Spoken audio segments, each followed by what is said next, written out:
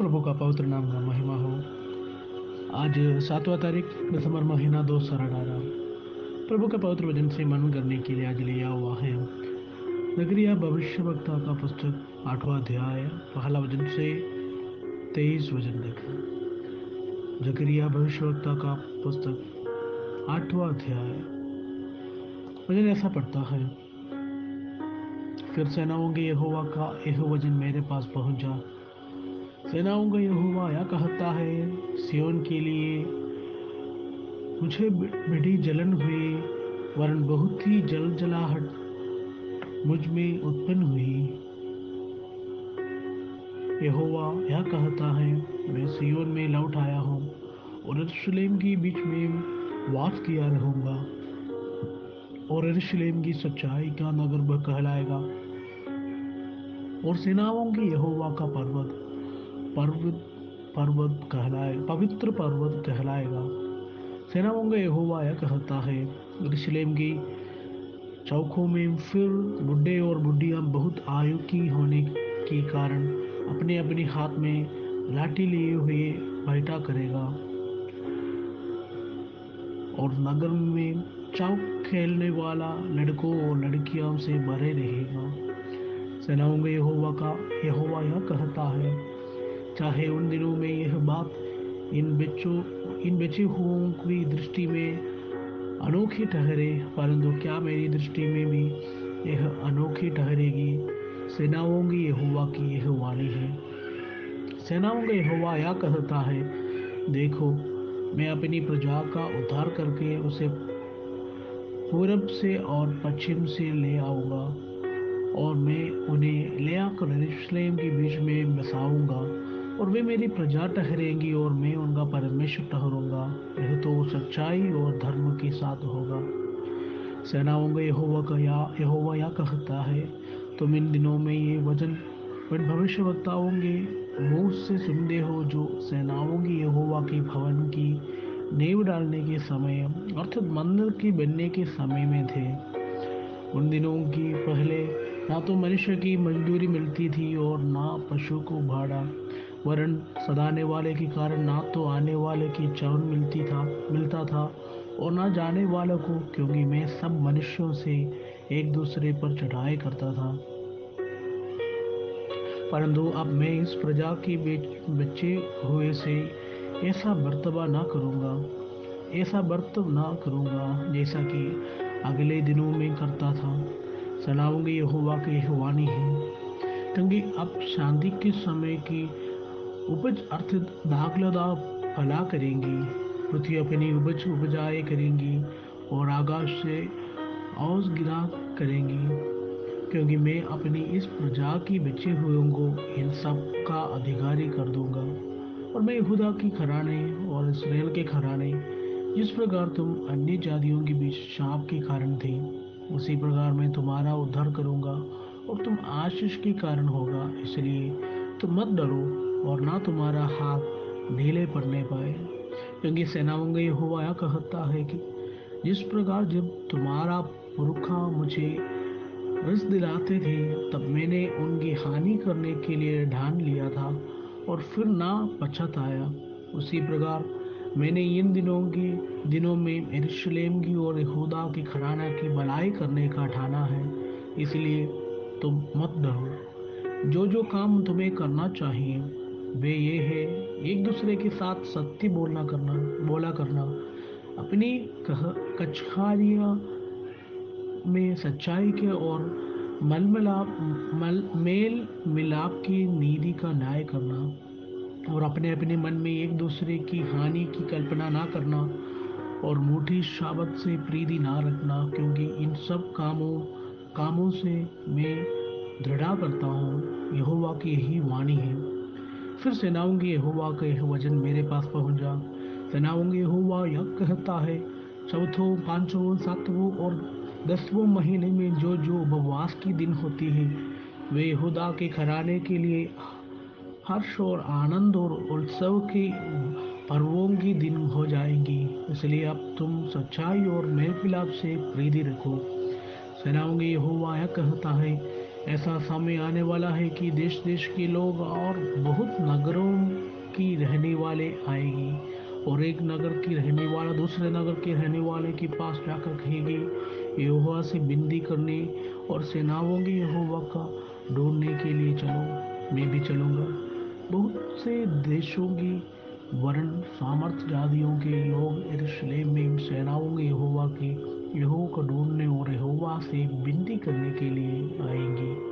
सेनाओं का यहोवा यह कहता है, उस दिनों में शांति शांति की भाषा बोलने वाला सब जातियों में से 10 मनुष्य एक यहूदी पुरुष की वस्त्र की दौड़ को यह कहकर पकड़ लेंगी कि हम तुम्हारा संग चलेगी, क्योंकि हमने सुना है कि परमेश्वर तुम्हारा साथ है। हालेलुया। प्रभु के वचन से हमें आशीष करे। जय मसीह की।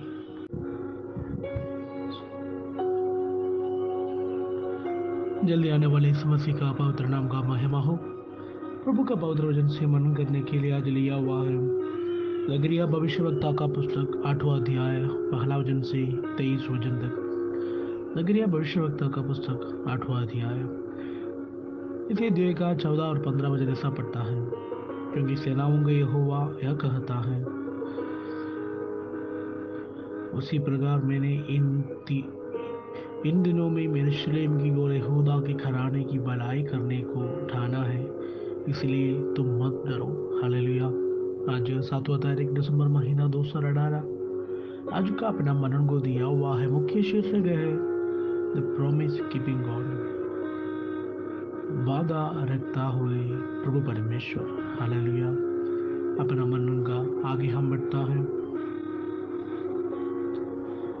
एक पिता का जो दया करने वाला दिल अपने बच्चे को कैसे क्षमा करता है। अपने बच्चे कभी कभी वो गलत करता है और अपनी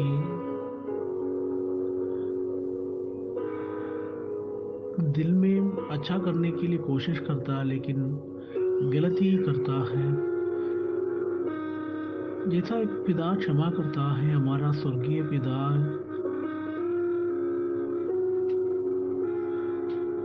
एक देश के लिए अपना क्षमा को, अपना प्यार को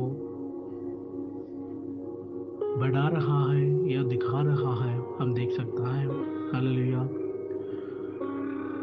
निर्गमन का पुस्तक 4वां अध्याय 22वां वचन में हम देख सकता है, देश को बेटों के रूप पर प्रभु ने बना रहा है। हालेलुया। जिसे अपनी अपनी इच्छा के अनुसार, अपना इच्छा के अनुसार एक एक तरह गया था, लेकिन फिर भी वह उन्हें अच्छा करने के लिए, विश्राम करने और दृढ़ करने के लिए तैयार था। हालेलुया। जब प्रभु ने बुलाया हुआ जो देश प्रभु के विरुद्ध में पाप किया है, तो उन्होंने बहुत सारी परेशानियों को सामना करना पड़ा। खुदा परमेश्वर ने अपना लोगों को यहूदी और यरूशलेम के पापों के बारे में याद दिलाने बहुत बार उनके बीच पर भेजा है, लेकिन ऐसा लगता था वो बहरे कानों पर गिर रहा था या बहरों कानों पर ही बना रहा है, जैसा ही वो लोग जवाब दे रहा था। इसलिए हम देख सकता है इन देशों को अनुशासन देने के लिए परमेश्वर ने उन्हें अपनी दुश्मनों के हाथों में दे दिया है, जिन्होंने यरूशलेम के मंदिर को भी तोड़ डाला है, जहाँ परमेश्वर का महिमा रहती थी। जो लोगों का उस उधर से कैद में ले गया है, हम पढ़ता है वचन का अंदर, जब उन्होंने पाप करने के लिए जारी रख रहा था, परमेश्वर का महिमा उस देश से निकल गया था। लेकिन खुदा परमेश्वर ने अपने लोगों की और उनकी पूर्वजों के साथ किया गया था वादाओं को याद किया है। उसी वादाओं के प्रति अपने वादा की याद कर उन्हें अपने मूल स्थान पर बहाल करने के लिए प्रभु ने दया दिखाया, हम देख सकता है। हम देख सकता है 70 वर्ष का बाबिलोन का निवासन से लौटने की बात जकरिया की पुस्तक की विषय का अंदर इसराइल देश का भविष्य की कहानी के बारे में प्रभु की वजन से प्रभु भविष्यवाणी कर रहा है, हम देख सकता है। हालेलुया। हम देख सकता है खुदा परमेश्वर भविष्यवक्ताओं के माध्यम से वो बात कर रहा है। मैं सियोन के लिए बहुत ज़ील के साथ हूँ। मैं सियोन में लौटूंगा और यरूशलेम के बीच में रहूंगा। प्रभु अपना भविष्यवक्ताओं के बीच में से बता रहा है। इसलिए मत डरने के लिए प्रभु बता रहा है। प्रभु बता रहा है उनके बारे में। प्रभु उत्सुकता से चिंतित है, और जब परमेश्वर का उपस्थिति है तो शहर सच्चाई और पवित्र शहर में परिवर्तन भी हो जाएगी। हालेलुया। आज का अपना मनन का 7 से 19 वचन तक प्रभु उस देश पर देने वाला आशीर्वादों के बारे में, अगर वो प्रभु का वचन मानेगा तो कैसे आशीर्वाद करेगा उसके बारे में बता रहा है। और 20 से 23 वचन हम देख सकता है भविष्य में उस देशों को प्रभु कैसे बदल देगा, वो कैसे उसको पुनर्निर्माण करेगा, ये बता रहा है। हालेलुया। प्रभु परमेश्वर का इच्छा के अनुसार जैसा ही इसी तरह विश्वास में हम उसके बच्चे हैं। काफी बार हम प्रभु की इच्छा के अनुसार और आज्ञाकारित से उसी मानक तक हम नहीं पहुंचता है। इब्रानियों को लिखा हुआ पत्र 12 अध्याय 4 से 12 वचन हमें बता रहा है खुदा परमेश्वर अपने बच्चों को पिता पुत्र के रूप में अनुशासन करता है। इसलिए जब हम अपना जीवन पर प्रभु हमें अनुशासन करने के वक्त दिल में गुस्सा नहीं होने का, दिल का अंदर दुख ना उड़ाने का। जब हमें कठिनाइयों की सामना करना पड़ता है तो हम डरना नहीं चाहिए, क्योंकि वह हमें नष्ट नहीं करेगा, क्योंकि परमेश्वर प्यार है, वो दयालु है, वो हमें क्षमा करता है, प्यार से हमेशा हमारे लिए सहन भी करता है। वह वादा रखने वाला खुदा परमेश्वर है, जो हमें वादा किया है वो आनंदगर घर में लेने के लिए वो तैयार कर रहा है। वो हमें कभी नहीं भूलेगी। हालेलुया।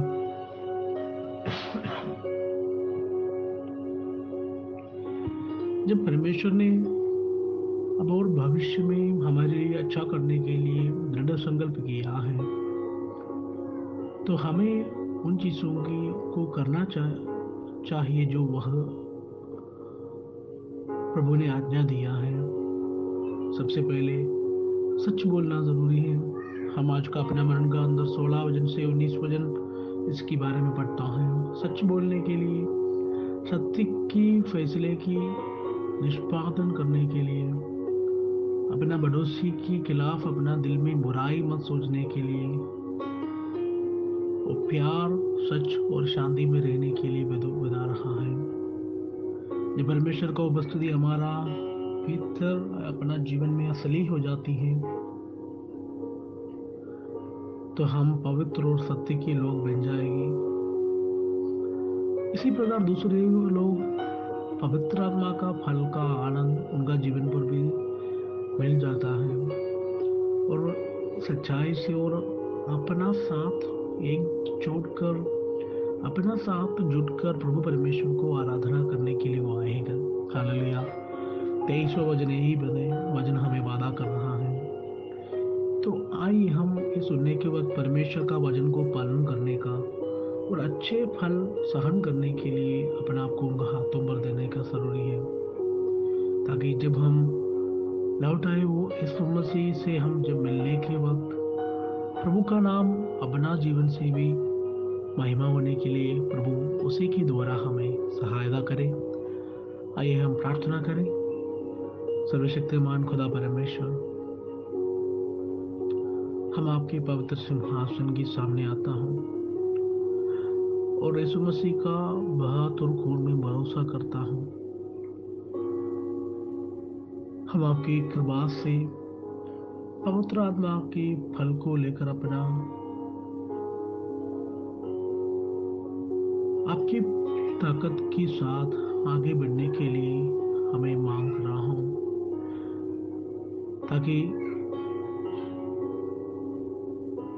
बहुत लोग अपना जीवन का अंदर जो आपका पवित्र आत्मा का फल को देखकर सच्चे और जीवित परमेश्वर का आराधना करने के लिए, उन्हीं को मानने के लिए, उन्हीं का पास आने के लिए प्रभु हम एक एक द्वारा आप सहायता कर लेना। प्रभु यीशु मसीह के नाम से हम ये प्रार्थना आपका सामने रखता हूँ। आमीन। हालेलुया। प्रभु हमारे जीवन से प्रभु की इच्छा के अनुसार आगे जाने के लिए, उनका वादाओं के अनुसार आगे हम बढ़ जाने के लिए प्रभु हमें सहायता करें। जय मसीह की।